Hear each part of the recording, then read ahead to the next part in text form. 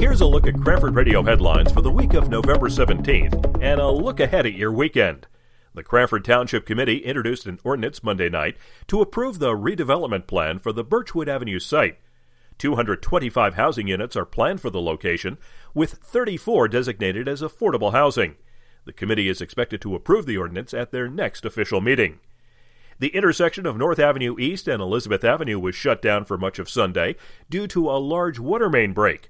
Approximately 150 customers had service affected by the break. In sports, the Union County College women's basketball team will face the Manor College Blue Jays at noon Saturday in a home contest. There are no scheduled CHS games. The weekend weather forecast calls for partly cloudy skies tonight with a low around 30. On Saturday, clouds will move in with showers likely in late afternoon. The high will reach the low 50s. Saturday night, we'll have showers with a low around 47, and on Sunday, a chance of showers before midday. It will be breezy with the high in the mid-50s. Coming up this weekend, Cranford High School will present the musical You Can't Take It With You Friday and Saturday nights at 7:30. On Monday night at 7:30, Temple Beth El Mejor Hayam will host the Community Thanksgiving service at 7 p.m.